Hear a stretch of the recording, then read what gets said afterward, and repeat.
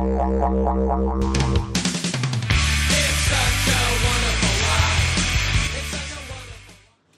so yeah, it's a great honour and a privilege to have Joel Parkinson on my first podcast. Ockcast, yeah, it's new and it's. Thank you for coming and joining me, Joel. No worries, thank you, Ock. It's, I guess, an honour too to finally find out exactly what podcasts are all about. Yeah, I know it's all new for me too. So yeah, I've listened to a few of them and yeah, it's new. But how's your morning so far? My morning was pretty cool. I got up pretty early. I couldn't sleep. It was like maybe 4:45, and I was like, what am I going to do? And I did like an email or two and went, you know what, I should go for a fish. So I jumped in my boat and went for an early fish. I kind of was out in the dark, and about 5:30 I was out around the Tweed Bar, around D-Bar and all that, and got a heap of little tailor and fished for an hour or so, and then just come in and it was just, the house was just starting to wake up. The family was just waking up, so it was a cool morning. Did you eat them for breakfast? I didn't bother keeping them. A lot of them were just undersized, so I didn't bother. Yeah, well, cool. Well, what about your morning? Well, it was more about last night for me. Yeah, I went and watched my beloved team, the Sharks, play your team, the Gold Coast Titans. Not my team. Well, it used to be your team. Yeah, it used to be.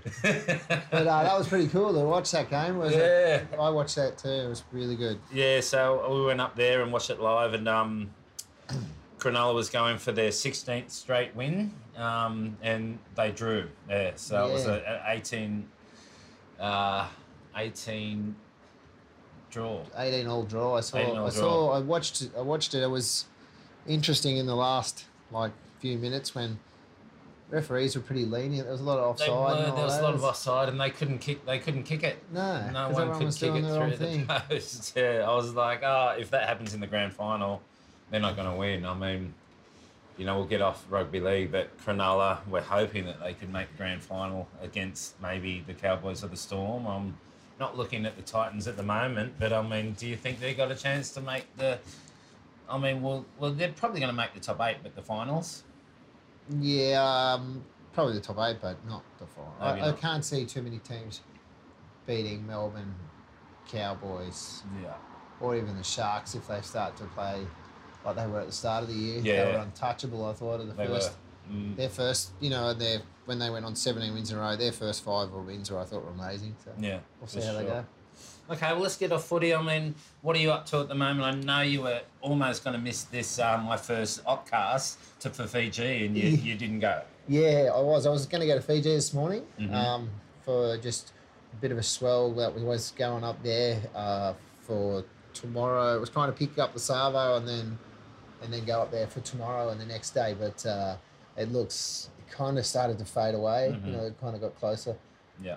Some of those swells do a bit up there, and it just didn't hold, so I didn't go, and I pulled out yesterday, and then I boarded the mission, and I just spoke to Scotty up there. He got a text me and said that it actually kicked a bit of swell this afternoon, or it just has there. It's lunchtime, so I don't know. Hopefully it's not pumping tomorrow and I made the wrong call, but looks like we got a good little East Coast low about to pop up here. Oh, there is? Okay. So we'll see. Get waves. We should have waves from, kind of Wednesday, Thursday, and I've still got next week. I'm free next week. I don't go to Tahiti until around the 16th, so hopefully I'll sneak up there. And I just haven't had a good cloud break day for a long time. I feel like it's my favourite wave. I know that. I want to go up there. Yeah.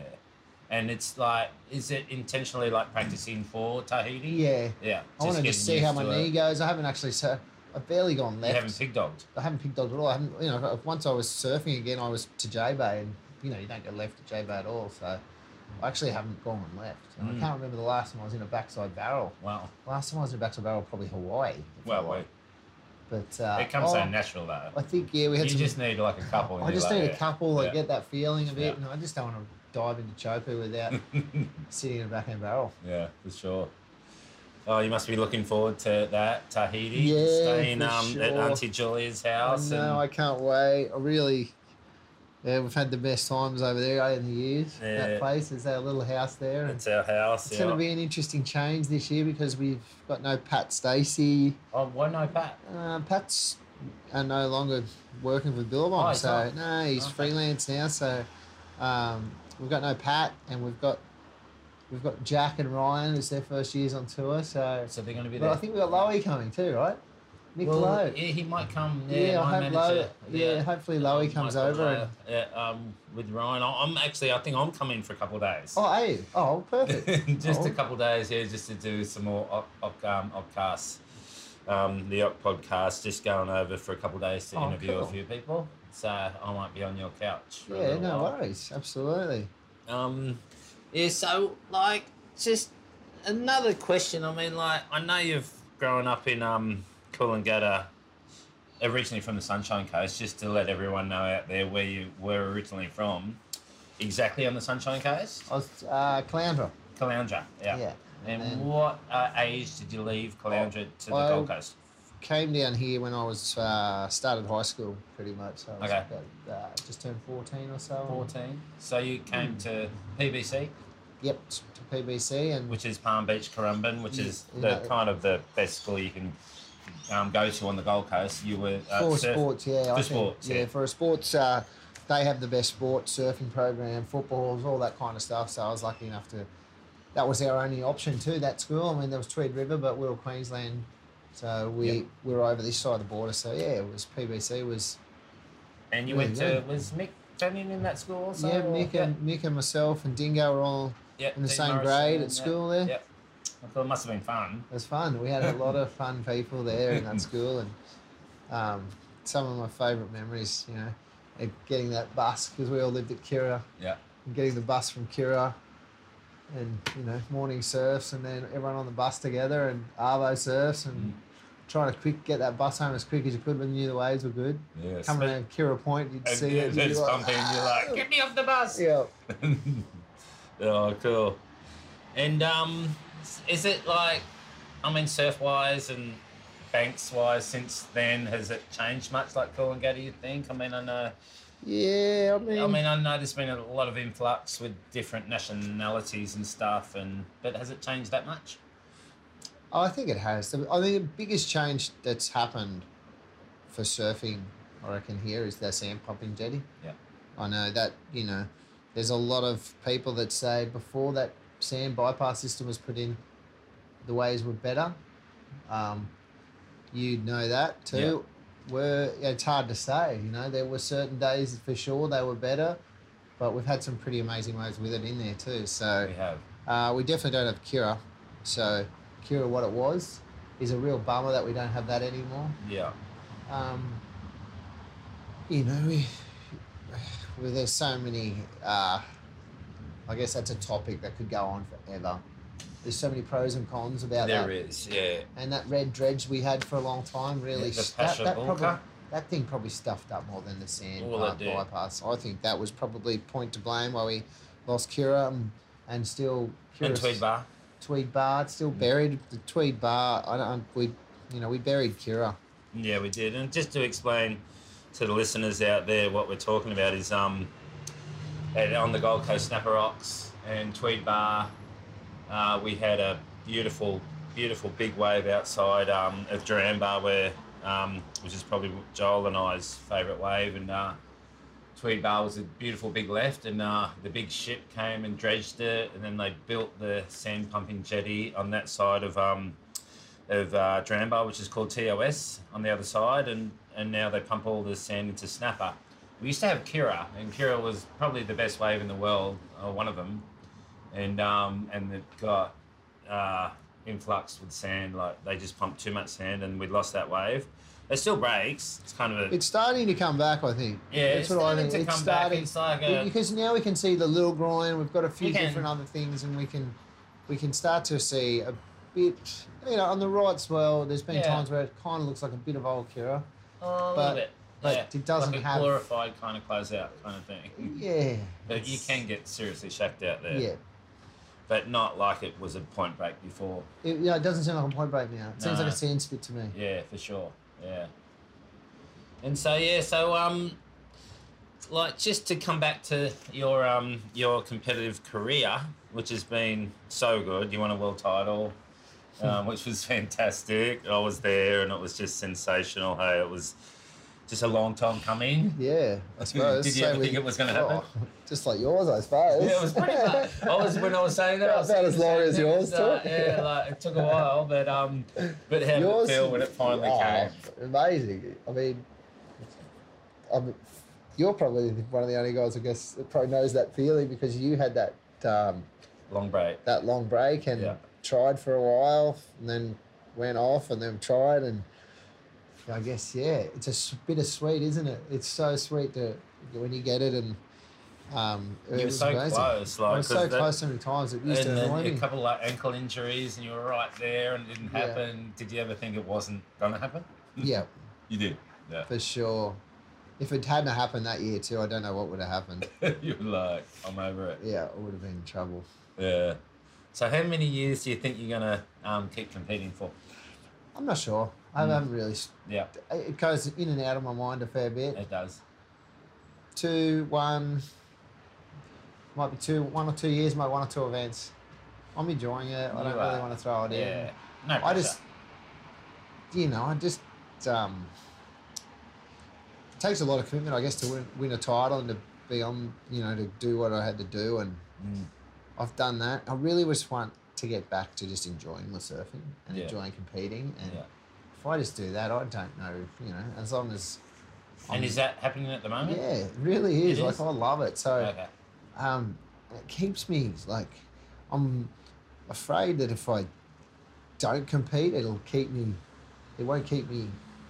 as hungry and willing to surf and to chase waves and maybe it'll just take the foot off the gas a bit.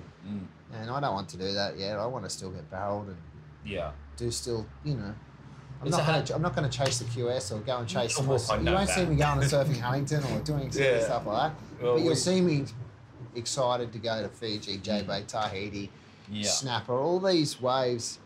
If I could maybe pick and choose events, it'd be hard. It's going to be hard to leave the tour because the ones I'll miss will be that are so sentimental to me, like Fiji, J-Bay, Snapper, Bells. I love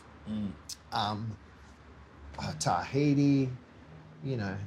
There's a couple on there that I wouldn't care for as much, but I still enjoy. Yeah. Pipe would be hard to miss. For sure. I couldn't, Does the WSL let you do that? No, I don't think so. I'll just do these 4 events of my 5 pet events till I'm 50 years old. Yeah, exactly. Thank you very much. I don't think so. Yeah, no, you've got to put in a bit more than that, And I think, that's kind of selfish in a way for, because the other guys will get on and then they've got to get off, so. Well, the transition's hard. I mean, obviously I've done it and, having 2 beautiful boys and probably won't be as hard for you. I mean, you've got, Evie, Macy and Marley and, I'm sure, you were apart from yourself travelling, you don't do it so much these days because the kids are at school, obviously, and they're older. But when you first had the babies, you were pretty much one of the first, or maybe Danny Wills before you, travelling with family on tour. Does it make it better and easier? Yeah, and now it's weird because, this year we got this break between I'm going to do trestles and by myself, and then we're back we've got a two and a bit week break between that and France. So I'm coming home, and then I'm home for a week, and family and we're all going to Europe for the whole Europe leg, and they're talking like, we're going to go to Paris, we're going to do this, we're going to drive down, we'll stop in Bordeaux, and one's going to go to wineries. We're doing all this cool stuff for 4 or 5 days before that. And then the kids were like, and next year we won't go to Europe, we'll do America, we'll do Disneyland and all this. And then I'm like, well, how long you think I'm going to be on this tour? Like, they'd be planning these holidays for the following year, they'll be like, oh, what about the Greek islands and all these places? Like, if we're going over there, we may as well go to these places. And I'm like, wow, man, I'll be 50 and still traveling around. But they're the cool things. Like, they're old enough now my kids to enjoy that part of it. And so I guess now it's quite easy and stable. It was pretty hard at the start to find, I guess, how it was all going to work. And, I was unsure, but I guess now we have a pretty good little easy system, and everyone, the family knows how we all work, and it goes well. You must miss them when you're not Yeah, taking definitely. them. I mean, you know, it's like missing your family. It's a no-brainer. Yeah. It's hard to. There's those times where it's annoying. You know, like Europe last year was. You know, I lost out early in France, and I had like 2 weeks of waiting for Portugal, and it was just that was draining. You know, I was like, oh, what am I here for? Purpose and stuff like that. And you'd almost like jump on the plane and come home. Yeah, there was talk of it, and I was thinking, oh, what's the point of doing that? You know, ruin you going back to the jet lag. Yeah. 2 trips to Europe in 2 weeks have been pretty full on. Yeah. Okay, so sweet. And one of the pretty exciting things that you're doing with yourself and Mick Fanning and B. Durbridge is your beer, the Bolter beer. Yeah. How's that all going? It's going well. Really fun. You know, that's kind of, I guess, when I do finish up surfing, be definitely diving in and I guess getting my hands dirty there a bit more in the company and then with beer. And it's so much fun, you know. Craft beer is such a good industry. It's everyone, and everyone at Bolter is just so, I guess, excited about, you know, us and the new brand and how it's all going and creating a great atmosphere there and making good beer, and everyone's really I don't know, it's really passionate about it. Yeah. About Bolter, and we all are. Like you know, it's our kind of our little pride and joy. It's our baby, and we're just, you know, it's really fun to, you know, we're Aussies, we all enjoy a cold beer, and at the end of the day, and it's been really cool. Like tonight, I guess we got that range release for Billabong, and we're going to this little burger joint called Bergster in Palm Beach, and they've got our beer on tap, and just going in there and watching people that I know enjoy having a cold Bolter, and I'm like, oh, that's my beer. It puts a smile on my face to see people, and they get all pumped, and you're like, you know, it's often I walk around, and if you're somewhere and they're like, I'm having a beer, I'm having a Bolter, and you're like, you know, it's really good to see people enjoy something that I guess we dreamed about doing 2 years ago, and now it's happening. I know. Well, I was just at Rainbow Bay Surf Club yesterday, and I noticed that it was on tap there, and my girlfriend Jess had one, and she loves it. Yeah, she has a little midi when we go for lunch. And, nice. Yeah, and it's cool. I don't mind it either. Yeah, you're going to like some of the beers in the future that we're going to come up with, and you got sometime next year we'll have Pilsners and a couple of darker beers and just different beers. You know, at this stage we're only a few months old, so we're still really, I guess, new to the brewing side of it, and our brewery. You know, we don't have a lot of room to do a lot of different things yet, but as time goes on and we get a little bit more bigger and expand a bit, and hopefully we can get a little bit more, a few more beers going on, and enjoy it along the way. We'll find one that you really like. No, I know. I'm pretty. I'm pretty fussy when it comes to beer. Your taste buds haven't changed for a long time, have they? No. But you took me through a tour, and it's a beautiful place up there. Yeah, we're really proud of what we've built there. Yeah, it's all time. So I don't know. I reckon that is my first Oddcast, and I'm so proud to have Joel Parkinson with me. And that's it. Joel, thank you for coming. Cheers, thanks. Yeah, it was awesome. Cheers.